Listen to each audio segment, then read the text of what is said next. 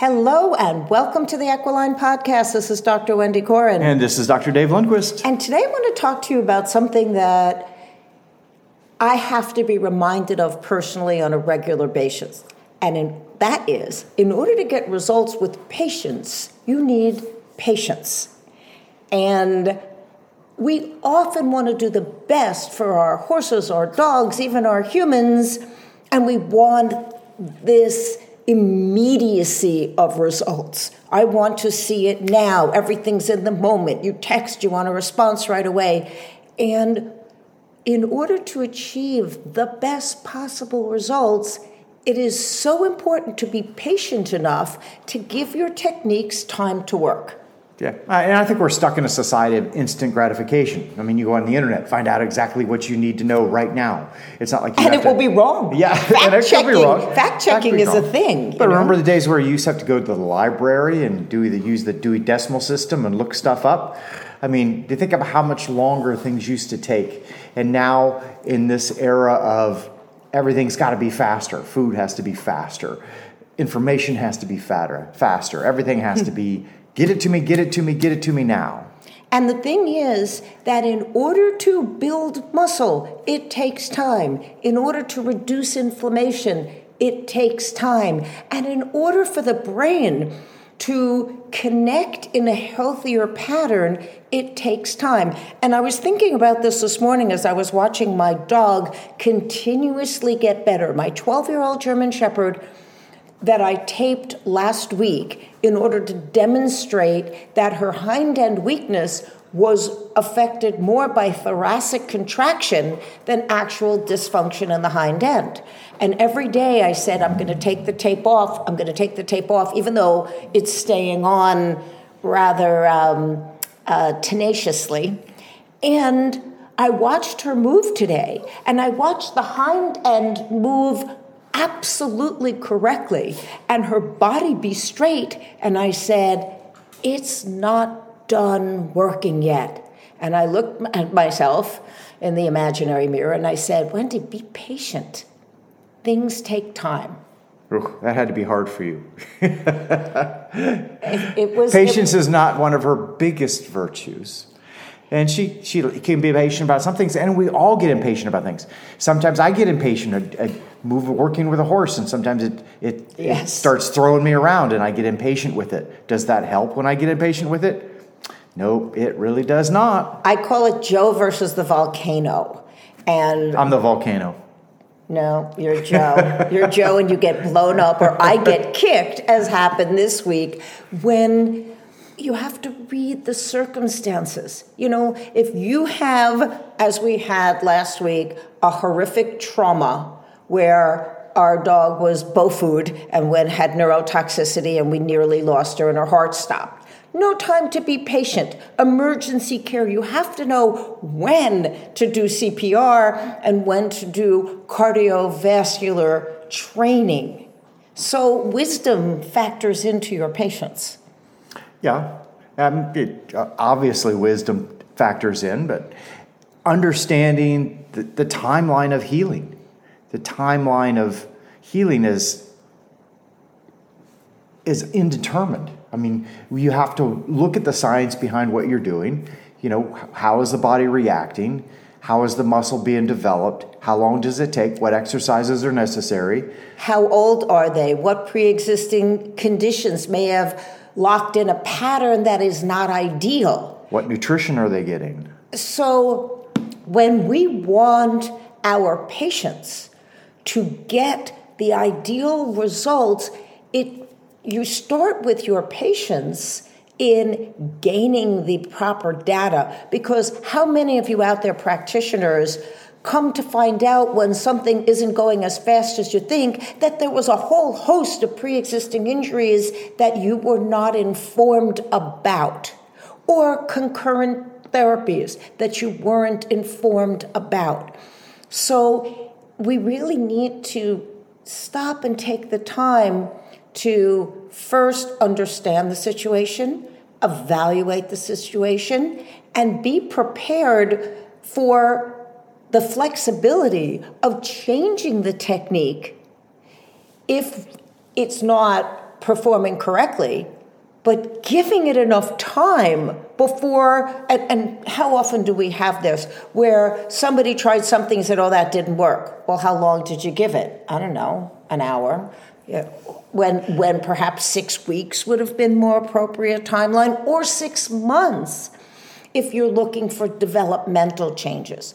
And what the difference between working with something that is 6 months to a year versus 16 to 22. How are you factoring in the timeline that you're expecting results with? Yeah. And my favorite is, oh, gee, I just got hurt. What exercises can I do?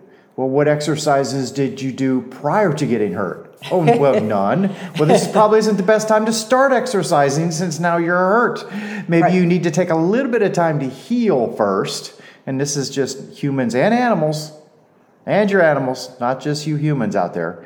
But you have to get some time to heal the issue and then start the exercise. One of the things you'll hear us say a lot is addressing pain first. You cannot rehab a dog or a horse, and you can talk about humans, but I'm caring more about the quadrupeds right now. If there's pain, because if there's pain, there's going to be compensation. If there's pain, there's going to be reluctance to move. And making them move through it might be expedient, and it might be catastrophic. So the patience to wait till they are ready, which is very difficult during show season, whether you're a horse show person or an agility show person, where whatever that desire, but I've spent all this money to get here, I want it done now. Understand that there is a cost to benefit ratio that it's important to at least consider and know what your risks are. Yeah, because you're not dealing with a machine. You're dealing with live tissue that no matter what you do takes a certain period of time to heal. No matter how much laser, no matter how much MagnaWave, no matter how much adjusting, no matter how many pills, potions, and lotions you try, there's still a period of time it takes to heal tissue. First lesson in chiropractic school, 1977, limitation of matter. You have to have the matter in order to rehabilitate it, which means that if there's no muscle there, until you build muscle that can perform, you are not going to get the quality that you desire. So dialing back and being patient to do your foundation, to make sure that the breathing is going correctly. We spent a lot of time with horses the other day just discussing that putting a girth on too tight and causing that level of pain over the ribs is going to affect breathing, which is going to affect oxygenation, which is going to affect muscle development. Dave mentioned, we're not a machine. When you take your car into the mechanic and they're doing diagnostics, they're not going to give you the car back that day. So we kind of have an understanding that fixing a mechanical problem, or heaven help you, an electrical problem, can take quite a long time until you delve into what is the cause. What is the input that's causing the output that is not desired, and what input will get you the desired output? And when people ask us, how long will this take? The only honest answer is, I don't know. There are no two horses alike, no two dogs alike, no two humans alike. And kitty cats are about as unique as snowflakes. Yeah. There's so many different environmental issues you have to deal with.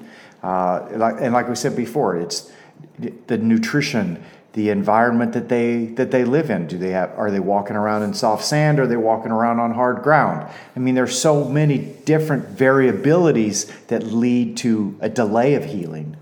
Oh, absolutely. What if they are also dealing with some form of internal metabolic problem? Will they heal as fast as if they were in the best overall health status possible? And the answer is no, they won't. So you have to factor in. And do all of the people on your team communicate with each other? Sometimes things are done that are counterproductive because there's not enough level of communication between all the practitioners who are a part of your healthcare organization.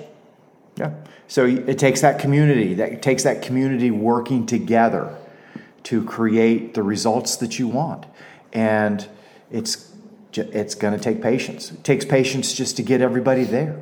Yeah, you have to sort of take your inner Varushka, I want it now, and your inner 2-year-old who's stomping their feet and doesn't care that the reality of the situation is different than the fantasy of the situation. And then go, if I were patient, what would that look like? And build a picture of yourself understanding all of the components and being flexible in your expectations, because that is a huge component of patience, is that flexibility to know that this is how I'll handle it if they heal in a day, in a week, in a month, and what will I do if it's going to take longer. If you have a fracture and your veterinary or orthopod says to you, it's going to take 6, 10, whatever weeks based upon the nature or the surgical intervention, there's a reality there that most of you will fight, but it's a possibility or a probability. When you are looking to be more patient, look at what the probabilities are and be prepared and have action steps that will help you cope with the impatience. I practice this on a minute-to-minute basis. Yes. Just, Yeah, because mindset makes a big difference too. We've seen mindset makes a big difference in healing. So having the correct mindset will actually speed the healing process. If you have to slow yourself down a little bit in the process, that's what it takes. But you have to give yourself time for healing. And paying attention. One of the other things with being patient enough to get the best possible results is, how are you monitoring progress?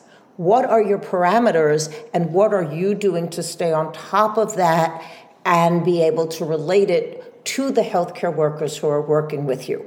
It's really fascinating to me how tunnel vision we can be as humans in what we observe and what we do not observe. And we all look through our eyes with a certain filter, seeing only the best or only the worst, or seeing pieces of the puzzle, but as though you're looking through a microscope as opposed to a telescope. How do we choose what information is important, which will help feed your patience? Having a plan helps you develop more patience. Yeah, and patience pays off in the long run, because there's nothing more frustrating than having an animal that's been injured and then bringing it back too quickly and then getting it re-injured. Now it's out longer than what it would have been initially if you'd just given it time. And knowing the personality, the stoic horse or the stoic dog versus the drama queen. Or the high drive animal that will just perform no matter what. You say the legs hanging off and it's still going forward. Absolutely.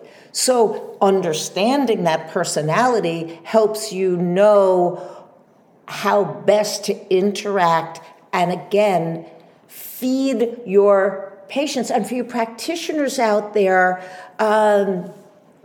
patients are not generally the most reliable sources of information unless you give them direct questions. How specifically is this performing? What are you noticing? What is the behavior? Are they eating the way they used to? What is changed and what has stayed the same? It is our responsibility as practitioners to guide the patients and the patient caretaker into the most appropriate healing and have some logic behind it. How long will this take? It depends. And why does it depend? It depends because if you don't stop doing what hurt it, it's not going to heal ever. And be willing to point that out, because we cannot assume that awareness, our awareness, is a universal awareness. Yeah. And it's really about paying attention to the animal, listening to what they have to say to you, and then getting diagnostics to make sure you're on the right track. I mean, you really have to have that end piece, because that's really important. You have to know when your animal's ready to go back to work. And again, without that patience, if you put them back to work too early and they get re-injured, you're going to be out a lot longer and possibly end up having to retire an animal because you tried to start too early. Exactly. So your homework for this week is to associate relaxation and breathing and taking your time and building the confidence in your methodology so that you can give it time. We wish you a very happy and healthy holiday season. This is Dr. Wendy Corin. This is Dr. Dave Lundquist. And allow your patients to be patient.